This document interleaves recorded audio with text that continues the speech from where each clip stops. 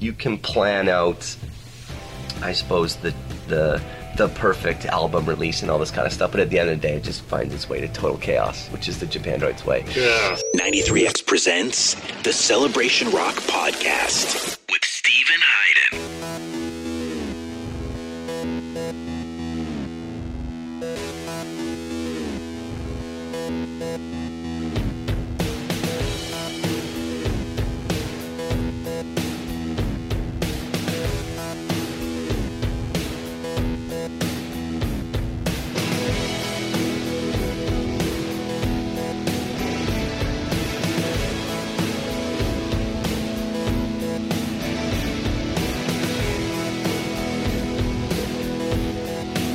This is the Celebration Rock Podcast, presented by 93X FM here in Minneapolis. I'm your host, Stephen Hayden. We are back and in charge. I think it's been 5 months since we were back to regularly scheduled programming. We had one episode at the end of December, sort of a little outlier episode, but now we are going to be back every week here with Celebration Rock, and I could not be more excited. My paternity leave is over. My daughter, she just turned 4 months old, which means that she is out of the house now. She's looking for apartments.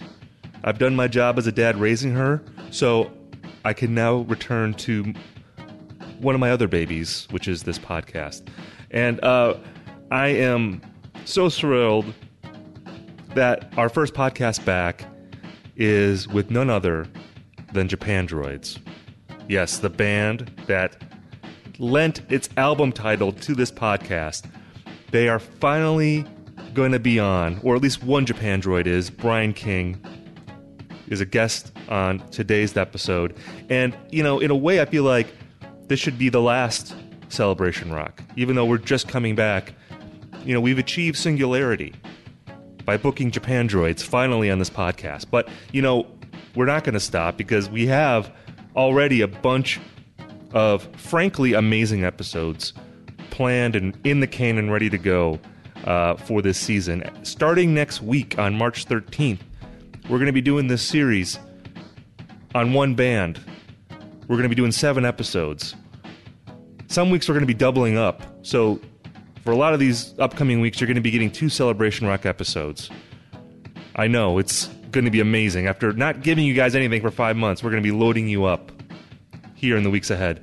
And the band that we're going to be talking about is none other than Pearl Jam. Of course, Pearl Jam is being inducted into the Rock and Roll Hall of Fame in April, and we thought it would be a fun thing to sort of look at one band, go throughout their career, you know, go album by album, and try to figure out, like, why is this band important? Why do people care about this band? And with, you know, it seemed like a good first band to do that with was Pearl Jam because of the Rock and Roll Hall of Fame and also because Pearl Jam's had an interesting career. So we're going to be doing that. It's called Vitologyology. It starts March 13th, and I'm really excited about that. But before we get to that, we have Japandroids this week, which is going to be an awesome episode. And before we get to Japandroids, I have to give a shout out to this week's sponsor, which it's our old friends at Harry's.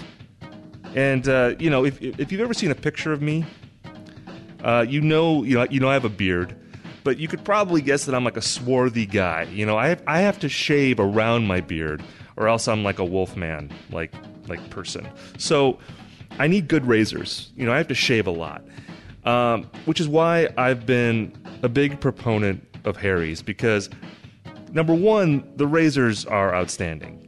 Inside one razor, you get 5 German-engineered blades. Yes, the Germans have engineered this, so you know it's good. You have the lubricating strip. You have the flex hinge for a comfortable glide. You have the ergonomic handle, so you're not going to get, you know, your hand's not going to be deformed from shaving. It's an amazing thing. So not only is it a great razor, but it's also, like, super cheap. Like, if you're going to the drugstore, you're going to be paying like $4, $5, $6, $7. For Harry's, it's $2. And if you're even cheaper than that, okay, I've got a special deal for you. Harry's is so confident in the quality of their blades, they want you to try their most popular trial set for free. in this set, it comes with a razor handle of your choice, the 5-blade German-engineered cartridge, and the shaving gel. And it's free when you sign up, and you just pay a minuscule fee for shipping. And to redeem this offer, all you do is you go to harrys.com/rock. Again, that's harrys.com/rock.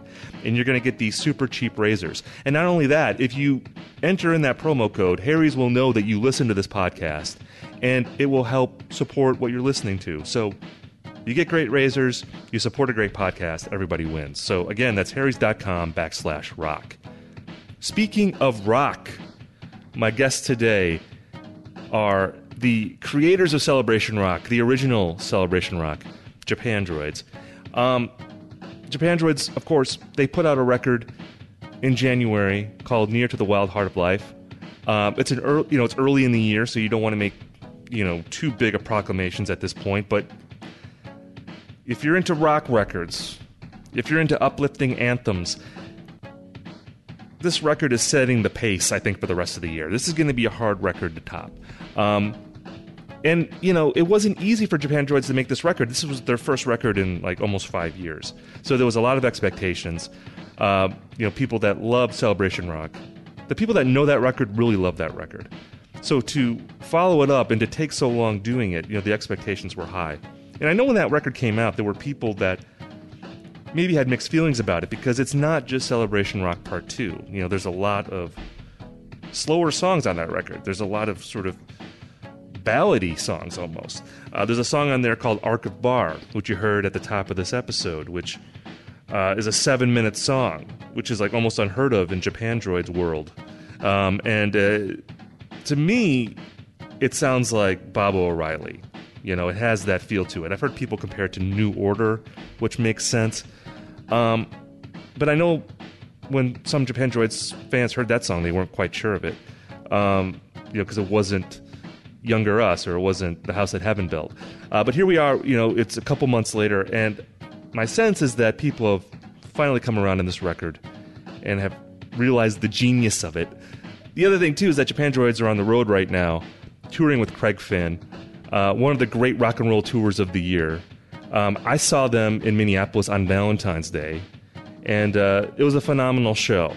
The new songs, I thought were just fantastic, and they really kind of meshed well with those Japandroids classics from Celebration Rock and Post Nothing. I mean, the other reason I love that show, of course, is that I got to interview Brian King before the gig. We ended up talking on the Japandroids tour bus.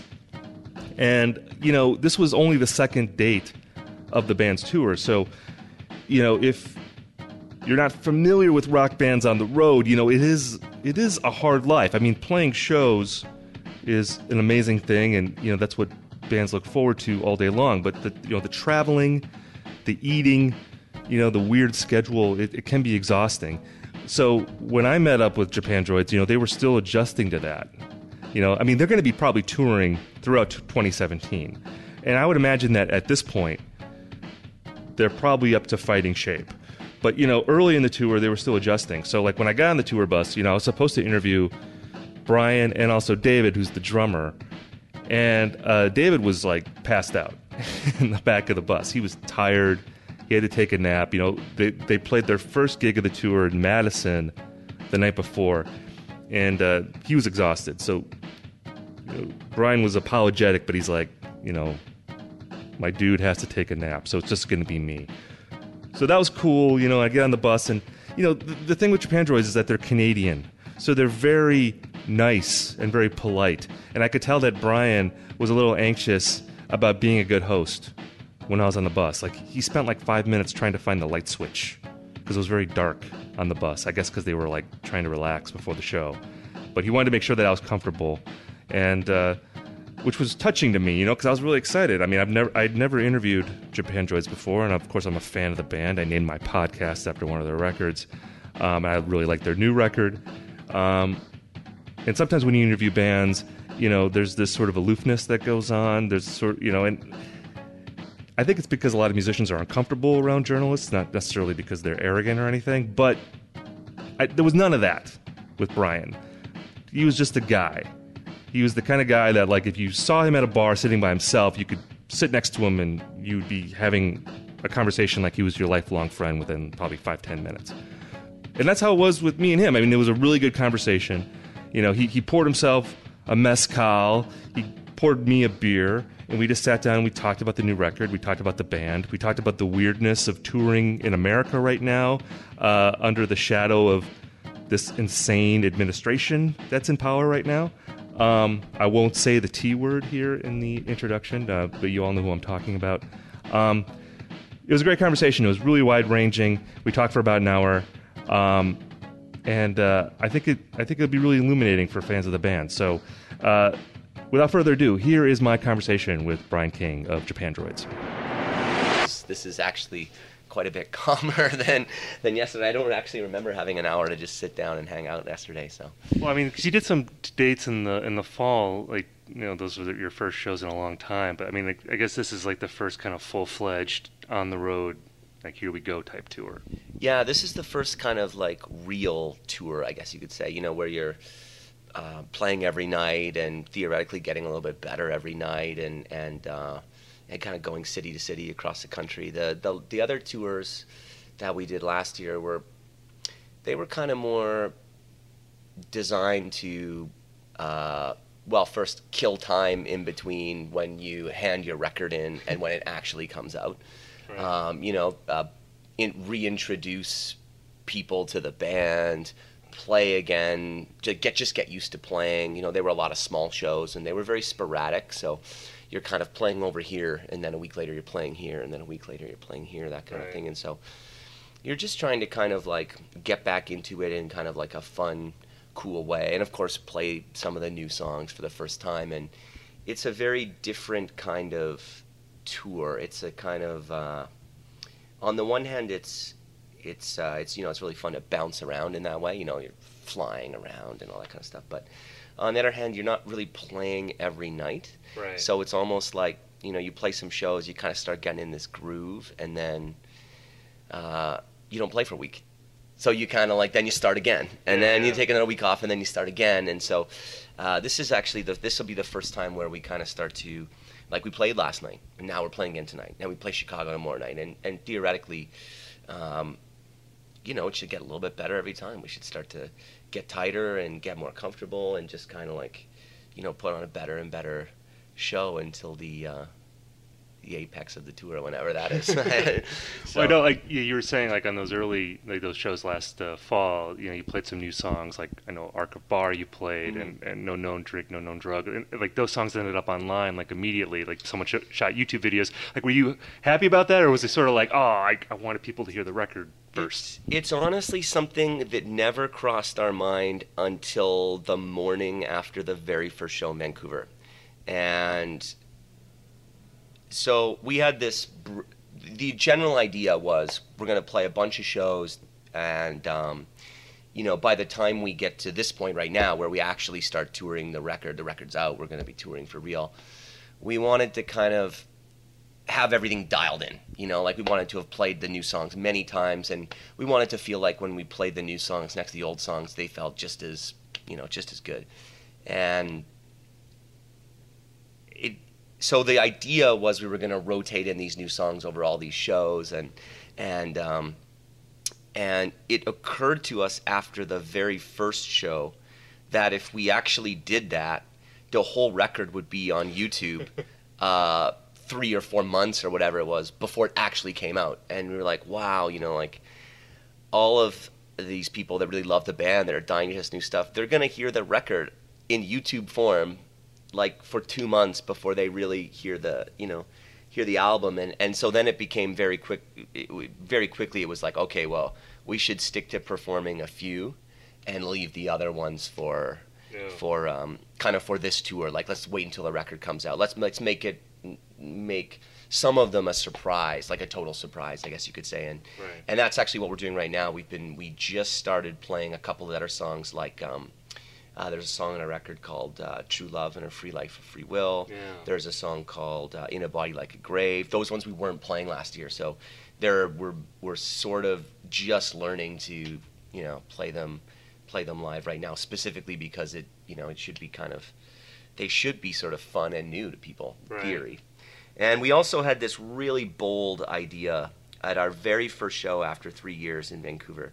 We were going to open with Arcabar, which was, we thought, this is going to be like one of those really cool, bold rock and roll moves. Like, we haven't played in 3 years, and we're going to come back in our hometown and just open with the most different song that we could put in the set. And it wasn't until I think that we were about to go on stage that we realized how nervous we really were. You know, like, and I don't mean like this is a big show kind of thing. I mean like reminiscent of our very first time performing in front of people. Like I don't know how to do this, like, or I can't do this, or something like that. And we played it anyways. And we were so nervous, and we'd never played it before, and it was not, in retrospect, it wasn't the smartest move.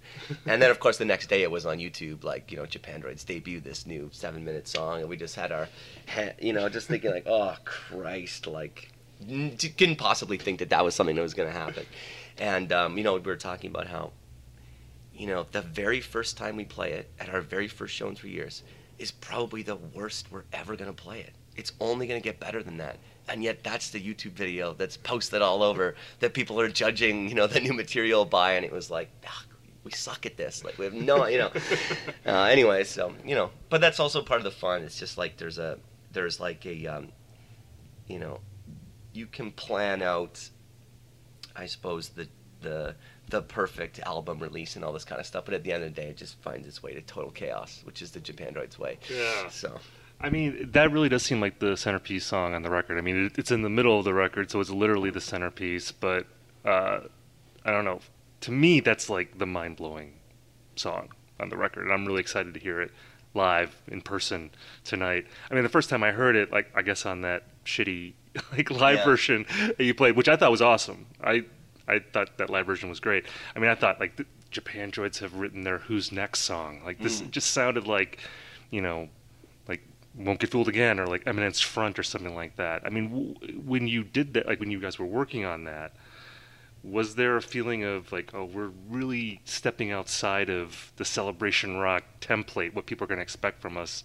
I mean, like, how deliberate was that when you were doing that? I mean, we never had the intention to kind of to move away from the celebration rock sound, like because we thought it would be like a cool move or a controversial move, or like this is what we were supposed to do. I think we just were at that point. We'd by the end of Celebration Rock, we'd kind of settled into a songwriting formula. There was a real formula to how we wrote a Japandroid song. Like I would come up with the guitar chords, and then, I'd come in, bring them to Dave, and he'd put the drums down, and then we'd get this kind of banging instrumental, and then I'd go back and write the vocals over it, and they were always fast, and they always had a certain number of parts, and they had the verse and the chorus and the intro, and we just kind of got to a point where, we were, I think for a long time, we were trying to figure out how to, like, really just how to write a song. This is our first band, and when we started the band, we had basically no experience writing. We started playing covers just to play together. Yeah. So, that's why a lot of our early songs have kind of weird song structures, is because we didn't really know what we were doing. We didn't, and not that it's not that there's rules to obey, or something like that, but we were just kind of learning. And there got to be a point, like I said on Celebration Rock, where I think we just kind of, all those years of working towards how to write a Japandroid song, we just kind of figured it out. And we did that a bunch of times on, most of the songs on Celebration Rock were written using the same kind of formula or something like that. And it turned out people really liked that, and really responded to that. And so we just kind of, when we started writing this record, there was obviously a lot of temptation to just do that again. Just keep trying to churn these kinds of songs out. But it was really whenever we kind of jammed or talked about something that was different than that, something that was we hadn't done yet or was beyond that or just was kind of new. And that those were the most exciting and kind of inspiring things. The first time we kind of hit upon this formula, it was really exciting, and so was the second time and the third time. But trying to do that again, a few years later for the 10th or 12th time just didn't have the same level of, excitement. And we realized that we'd kind of fallen into this formula, and at that point, that was kind of the only way we knew how to do it. And it just kind of, it seemed really exciting to us, and to try and very purposely shake that up, like do something else. Try and write the songs in a different way. And Our Kabar is a perfect example of how we kind of looked at how do we write a song and what could we do differently? How could we just, shake this up? And so that song, I wrote all the lyrics first, which was the first time we ever, we had to talk about this idea of like, I'm going to write some lyrics, and the lyrics are going to stay the same, and we're going to have to build a song around it some way, which is the total opposite of how we would traditionally write a Japandroid song. And and that's kind of what we did. I remember we were in New Orleans, and I'd been working on these lyrics down in Mexico City. And I got to New Orleans, and Dave and I were kind of, on the first day or two we were there, we were sort of like, okay, let's just throw everything we got out on the table and start kind of, going through it. And I just kind of slapped the lyrics down on the table and was like, here's a new song. I don't know how it goes. I don't have any idea how it goes, but we have to build some music around this. And Dave's looking at this going like, well, these are a lot of lyrics, like, okay, like, we'll start to tackle this. And it was sort of born out of that idea of just like, let's just shake things up. And that was really exciting for us. That's like, it reminded me a lot of when we were starting the band, and we like just kind of, there's a certain excitement when you feel like you don't really know what you're doing. It's really fun. And when I think there was a point where if I was going to bring a certain kind of song to Dave and be like, here's a new song, I think that, if I had certain guitar parts and I was like, here's, how it goes, he might be like, okay, that's cool.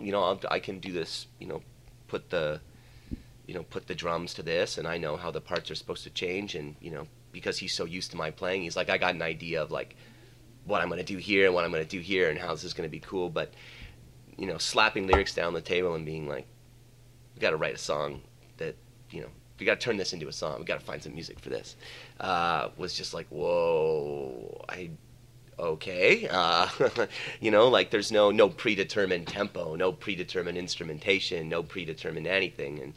And it just kind of went off from there. So, I mean, would it be fair to classify this as like Japandroids' version of Stadium Rock, like this album? Like, because to me it has that sort of breadth to it. And I guess I referenced like Who's Next before, and it kind of reminds me of that, like a lot, especially the mid-tempo songs have a bigness to them, a scope to them. Arc of Bar is sort of it's a story song, but there's a journey to it. There's an arc to the story of the song. A lot of the songs have sort of journey aspects to them. There seems to be sort of like the band Journey. I'm just joking. Right. Yeah. Well, the soaring aspects of Steve Perry, anyway. Yeah. But no, like there's an arc to the album. You kind of start in one place and you end in a very different place at the end. I mean, did you feel that as you were putting this together? I mean, like, I loved stadium rock bands. Like, I loved the Rolling Stones and et cetera. So that type of, music that's made to be performed and enjoyed in a massive place like that is kind of just part of my DNA in a way. Yeah. So I didn't really see a lot of stadium shows growing up because I'm from a small town, so there was no stadium, let alone stadium shows. But just that idea of like, I think more the idea of what like there's the Rolling Stones, for example, are a very popular band, and a lot of people know their music, so they play a stadium. But there's also something inherent about the music that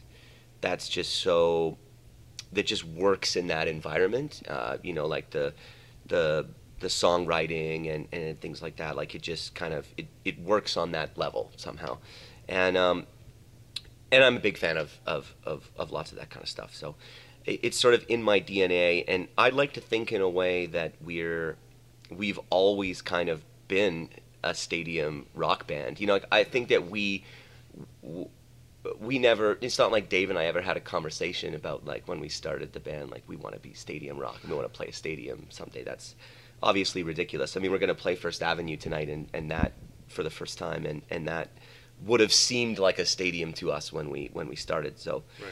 Our ambition was to play like the local bar in Vancouver, but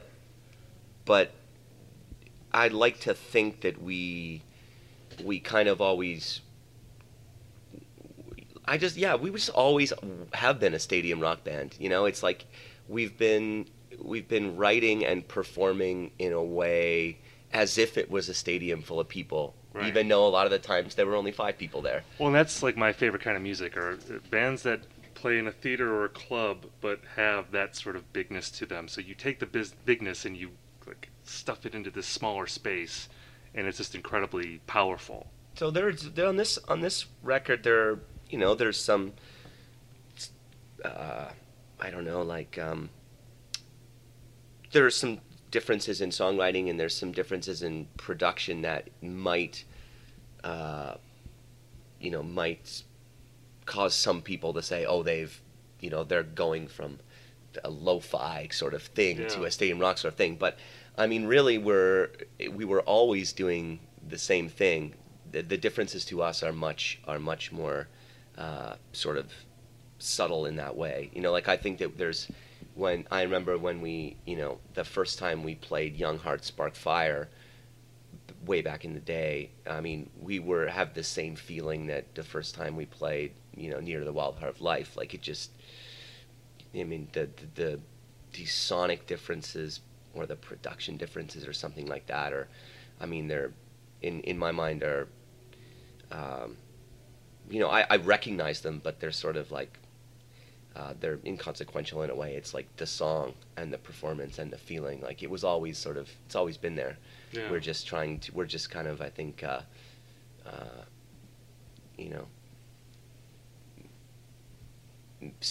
I mean, inching actually towards the stadium in a way. Yeah. So the first time so. I mean, I don't know if you know this, but the name of my podcast is Celebration Rock. I do know that. So. This might have to be the last episode, by the way, since you guys are on. It's sort of like the scene in the movie that like everything's leading up to. So, yeah, or else you might have to sue me for stealing the album title. Oh no, I think it's a cool idea, and there's we named our record sort of Celebration Rock, which is a very I thought. It really accurately summed up the feeling or the vibe of that record, but we're also, it's not like that's our genre, like that that we own, or even rock and roll. I think you could see, in a way though, I feel like that record did not create its own genre, but like I've described that record as like the Pulp Fiction of like 2010s rock, in that like Tarantino, when he made that movie, he took all the elements of crime movies from the past that he loved that had turned into cliches, and he reinvigorated them and made them seem fresh and new and made people kind of reappreciate what they were. And I feel like that's what you guys have done with a lot of elements of rock music. You've kind of deconstructed it and reassembled it in a different way, where you can be a stadium rock band even though you're 2 guys from Canada. But you can it's like you can listen to your records and you can hear elements of Springsteen and Guns N' Roses and the Replacements, but you don't sound like any of those people.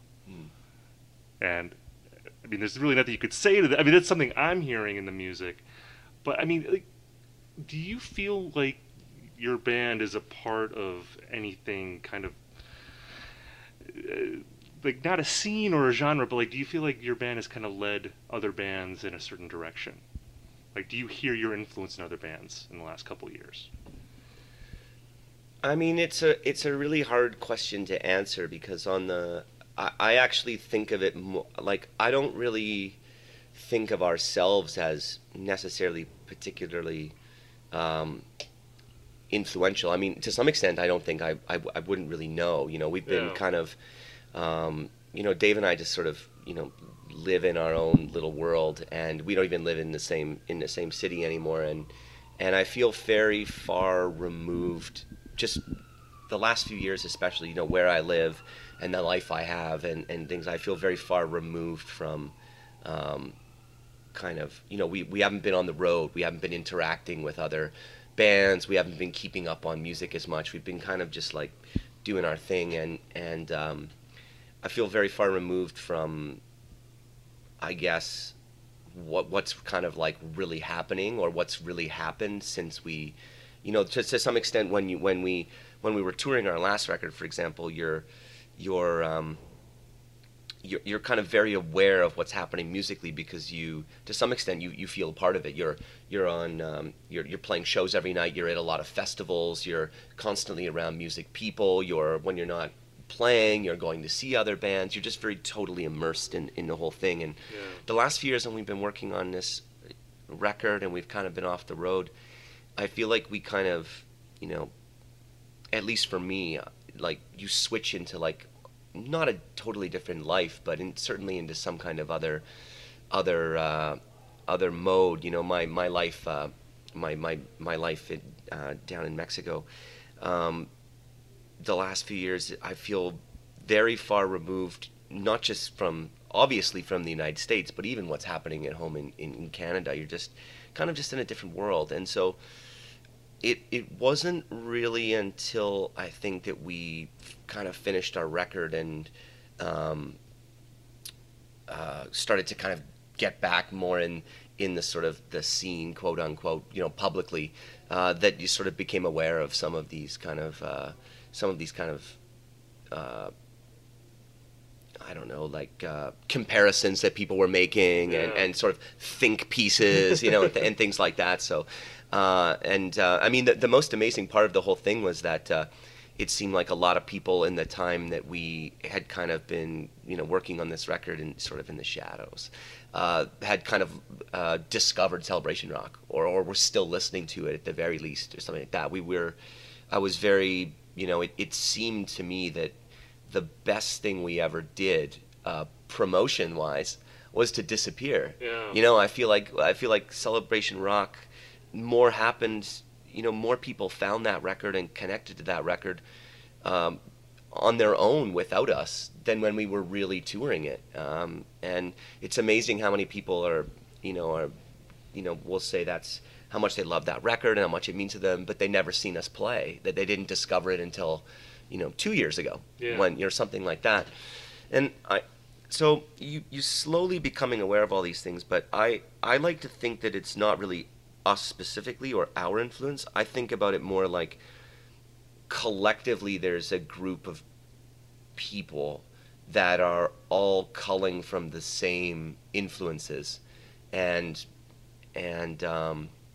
we were just doing it in this time and place, and other bands are doing it in this time of place. Like there's a lot of great bands that people sort of have lumped in with us or have said, oh, you guys influenced these bands, and when I list those bands, I'm like, no man, it's not just us. They're just listening to the same bands that we listened to, that we were influenced by, and they're doing their version of it, or they're building on it, or they're taking that music and modernizing it, and so I actually think it's it traces back much further. Right. It goes back to like the same handful of bands that it's like we're in Minneapolis, so we have to mention the Replacements, obviously. I mean, that's a band that I think continues to be influential to young bands on sort of like a generational scale. Like they there's always seems like there's young people starting bands where that band is the one they want to sound like, Right. or that they like really love a little bit more than their other favorite bands or something. And so, Right.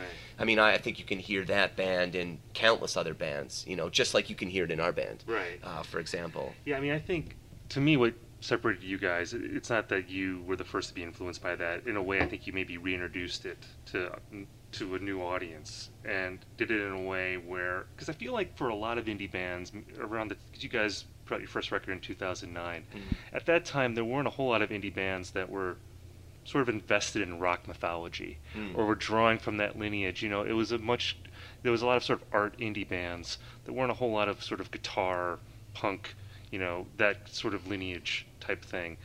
And I feel like on your records, it did sort of approach that template in a different way that also stayed true to that. Like, I feel like you guys were much more sort of willing to pay homage to that continuum of rock and say that we're a part of this in a way that I don't feel like a lot of other bands at that time were, but I see more bands doing now, if that makes sense. Yeah, I understand that. I feel like that's also a very, I think that people sometimes forget that we're Canadian and we grew up in Canada and the States are very similar in many, many ways. But there's also some fundamental differences, I think, in the sense that, like, people, I think, in the U.S. are much more conscious of things like, in the music world specifically, of like their image and their presentation and the idea of being talked about or written about or things like that. And I think that in, you know, a lot of our favorite bands that we were really influenced by, not historically great bands, but like more modern bands that we were going to see and that we were listening to and stuff like that, we're sort of really free of that idea of just being I guess of overthinking it or something like that. Yeah. You know, like some of our favorite bands that we used to go see they wore their influences on their sleeves with pride, and it wasn't like Constantine's. Constantine's is a great example. You know, like, I mean, when you listen to Constantine's, you can hear Neil Young, you can hear Springsteen, you can also hear, I think, bands like Fugazi, right, and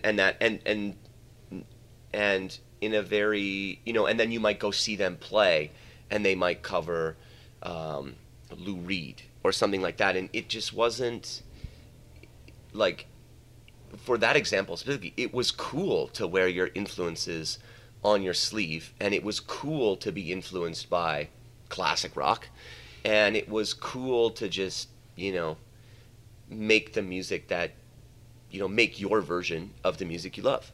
And so I think that that's about as far as, or as much as we ever thought of it. You know, we were making our version of the music that we loved, you know, and we were wearing our influences on our sleeves, covering the bands that we liked, and you know, it just was. I think that's what we initially always just thought being in a band really was. Yeah. You know, it was just like you listen to this music that you love, and then you go out and try and do your version of it, and hopefully you find a kind of cool or unique way to expand or, you know, tweak, you know, that sort of stuff. You know, you don't want to, you know, but that's like what being in a band is. You know, in some ways it's like the more it sounds, if you're jamming on a bunch of stuff or working on songs, it's like the more it sounds like something that you like, the better it is, you know? Right. Like there would be moments where we would be like, oh, that sounds kind of like Constantine's, that's cool, we're gonna let's like work on that, you know? And I think that that's just a very like that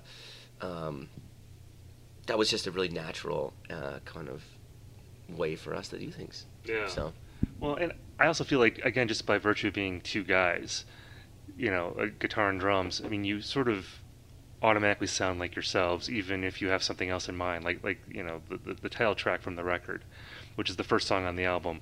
Especially like when you look at the lyrics, to me that's sort of like a Thunder Road type song. Like like we're, the guy in the song, he's in a small town, he's gonna pull out of this town of losers, and he's gonna win. But that song sounds nothing like Thunder Road. Like I feel the spirit of that song, but it's totally its own thing, and that's always my favorite kind of music that can evoke spirits, but at the same time it has its own character. It's like two things. It's like a conversation almost that you're having with, like, between generations or something. This was actually, I know what you mean, and this new record that we made was, I think this is really the first time for the band where we were doing anything where we were no longer specifically, I don't want to say not influenced by, because that would be a lie, but like not trying to be like another band. Right. Like where I think in when you're learning to write songs and it's like it's just natural that you emulate what you like, and you don't have your own voice yet. You don't have your own identity. You don't have your own sound. Your band is essentially emulating 5 or 10 of your favorite bands, kind of thrown together. Yeah. And this record, I think, was the first time where we weren't trying to sound like or emulate someone else. We were really only trying to build off what we'd already done and see what we could do as a band. This was the first record where there was no conversations like, this kind of sounds like this band, or we should write a song that's kind of sounds like this one. It was a really, it was maybe, I think just the first time where we were, to some extent, I think you could say that this is like, it's like the first real, well, I shouldn't say that. I was going to say the first real Japandroids record, in the sense that, like, we really just made it, the two of us, with like our own thoughts and our own desires and our own abilities and our own ideas, and like our favorite bands were not really a part of the conversation. Yeah. Whereas like in previous records, it's always like, not necessarily just in the songwriting, but sometimes in the studio, it could be like, oh, I want this guitar, like more Husker Du guitar sound. Or it could be like, oh, this part on this replacement song, I want it to be more like that. Or like, when Nick Cave does this, I want it to be like that. Like where you're finally stop relating yourselves to other kind of artists. Now, you mentioned, Springsteen and Thunder Road, and of course, we both love Springsteen. Is one of our favorites of all time, and you're never really going to escape that influence, because like Stadium Rock, it's in our DNA. Like I don't need to be listening to Springsteen or to be thinking about Springsteen to be influenced by him when I just sit down and start playing guitar or thinking about lyrics. It's very, at this point, I think it's very like subconscious, right. or something like that. But I mean, is there a narrative to the record? I thought I saw in some press release that it said that like the first 7 songs anyway are like loosely related, and then In a Body Like a Grave is like a postscript in a way. Yeah, there is a narrative to the record. Now, not a planned narrative, not like this is not a concept record, like It's not like 2112.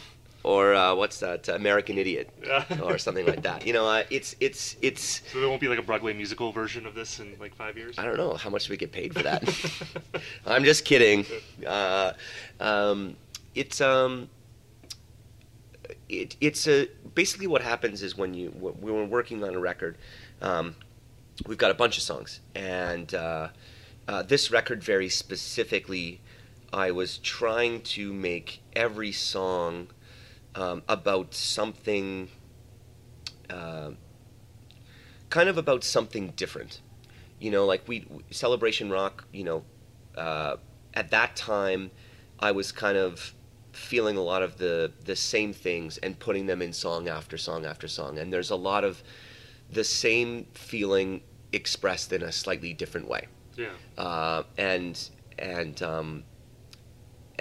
that was where my head was at the time, obviously, and So like what looking we were towards childhood kind of songs? I mean, it just kind of like narrowing everything you think about to kind of a really small chunk, and kind of disregarding the rest. Yeah. And we were very conscious of that, and very conscious of the fact that we wanted to do something broader, I guess, or more like we use the word complete. We use the word complete in the sense that, like, I think a lot of really great rock and roll albums are complete in the sense that they run the whole gamut of types of songs, like in the sense of range of emotions, like it's really a journey from start to finish, like, and I always talk about the same records, but they're great records out there, like some of Dave and I's favorites of all time, like Horses by Patti Smith. Like, that's a real journey that record takes you on start to finish, and Right. and like there's different kinds of songs, different tempos, different feelings, different emotions in it, or like Born to Run's a great example of that. Like, it just or like the I don't know, there's just, that's what great records usually do. With the, there are great AC/DC records and there are great Ramones records, and they don't do that. They take you on the, it's like, and I love those bands and I love those kinds of records, but we were really interested, and that to some extent, a Celebration Rock is kind of like our AC/DC or Ramones record. Right. It's like we figured out how to do something good that people like, and here's a whole album of it on 10. Right. And this record, we just wanted to try and make one of those records that that wasn't necessarily for a specific time or place. Like, people say things like, "Oh, I'm going on a road trip, I'm going to take Celebration Rock," or like, I'm going for a run or on my bike and I'm going to take Celebration Rock, or I'm having a party and I'm going to take Celebration Rock, and that's like, that's great.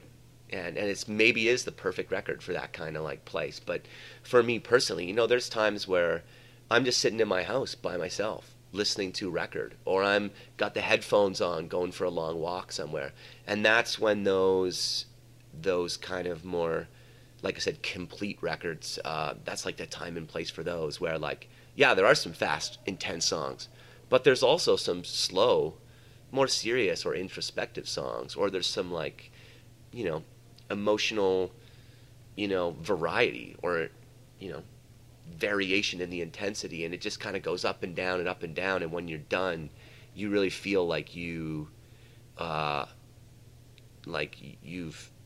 this person has expressed like the full range of emotions that they're feeling to you. Right. Some are dark, some are sad, but some are up there, some are happy, and some are in between, and that's just kind of what we wanted to do. So I put a lot of effort into trying to make lyrically each song have its own identity. Like if I said something with one kind of feeling in one song, that was it.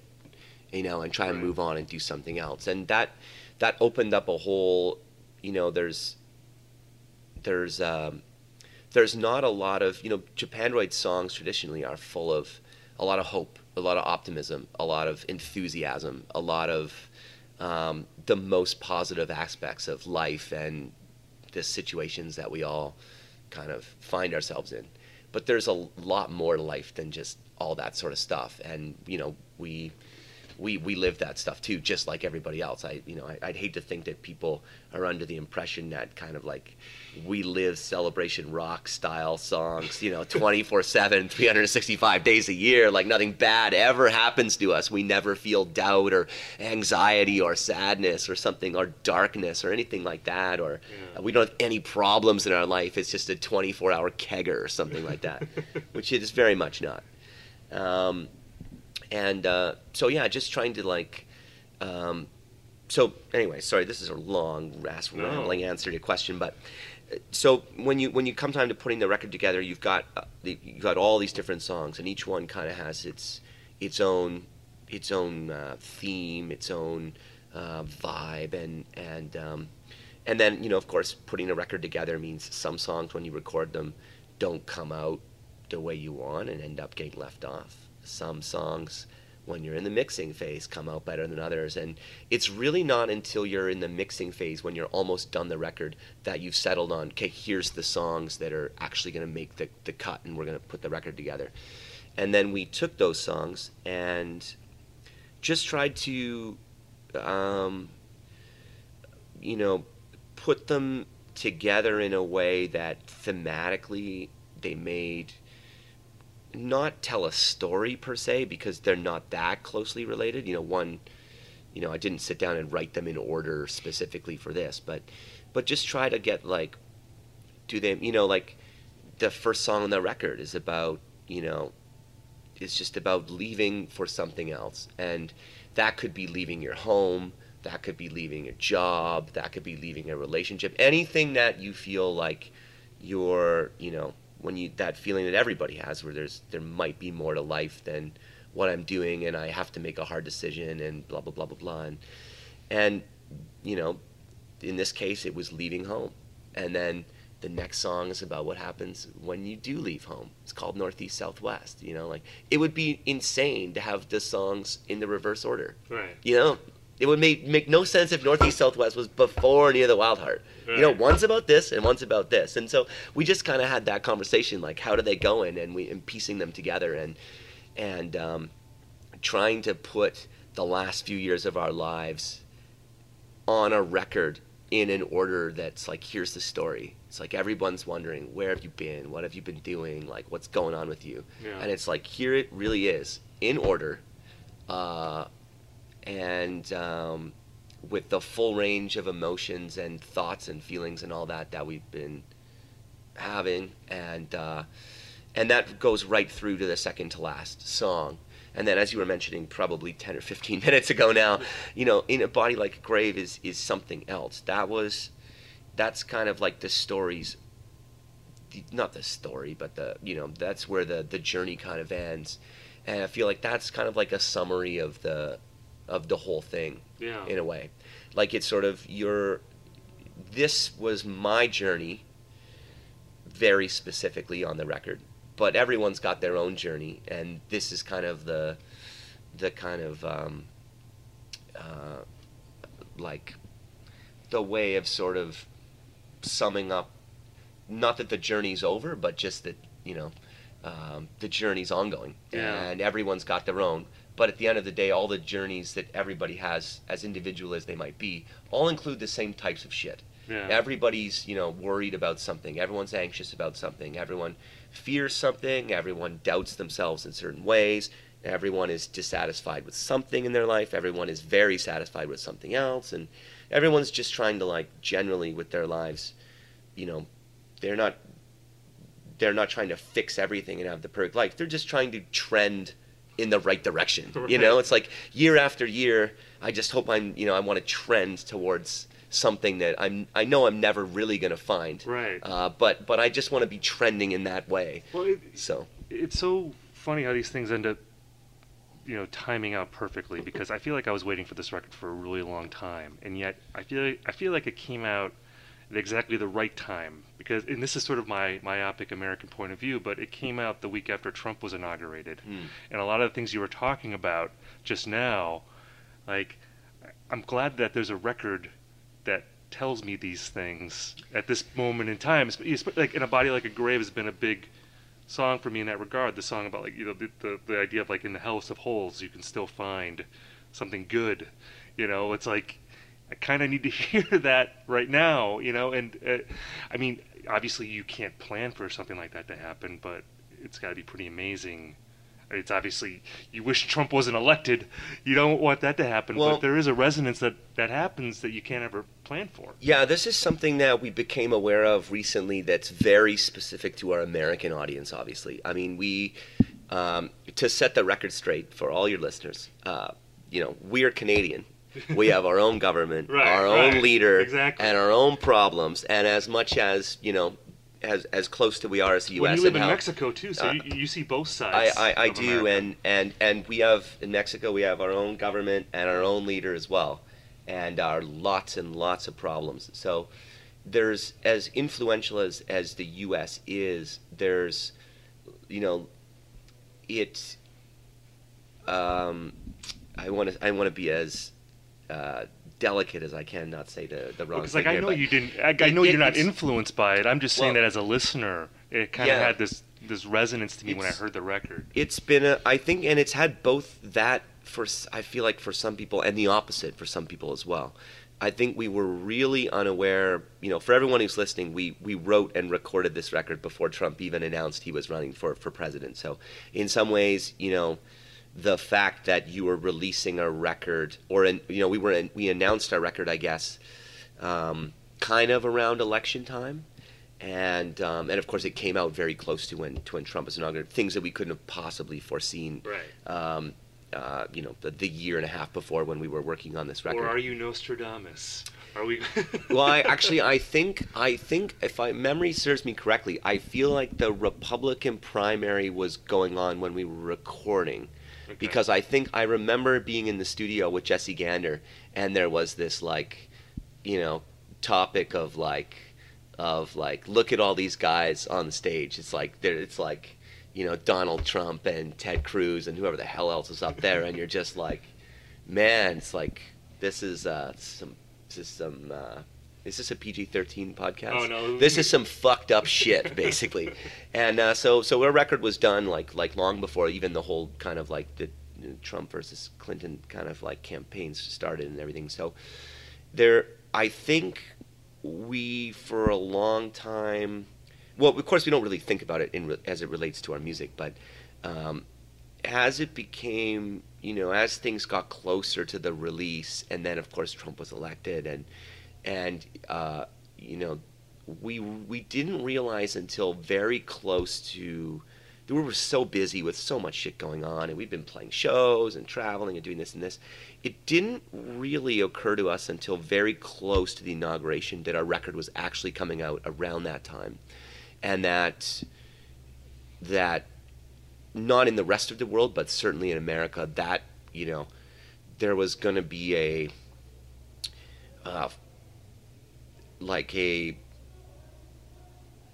a national mood, I suppose you could call it, with so many people that listen to the music. That would be, people would just be very down, very sad, very unsure of the future, very, all these sort of things. And that the record, the way that the record was perceived with some of those fans because of that, mood, was something we didn't really realize until the moment. It's when people in Australia, people in Europe, and people at home in Canada, or people in Asia, like that was not a factor in the listening experience, but in America it was very much was, and very loudly, like we knew about it. And I'd like to think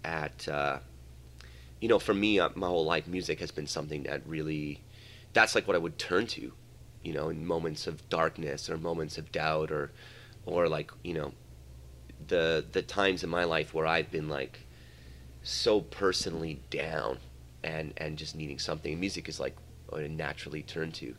And it seemed like, that, obviously you hope that your record could be like that for somebody else. Yeah. But conversely, you realize there were other people who were like, felt very much the opposite. They're like, this is not the time for a Japandroids record about living life and loving someone and growing up and trying to figure all this out. I mean, maybe they need to, and fair enough. There's, maybe they need Public Enemy or something like that, which we all do at different points. Yeah. But it was definitely a very weird time. Of course, we spend so much time in the U.S. I love America. I love touring here. Love traveling here. I love our American fans. I love the cities. Like, it's one of my favorite places in the world to tour. I never get tired of it. And so it's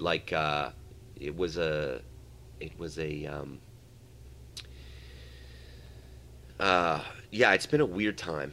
Yeah. Like this is our first tour in Trump's America, and it's been very obvious the shifting of the moods and just the general vibe, the places we go, and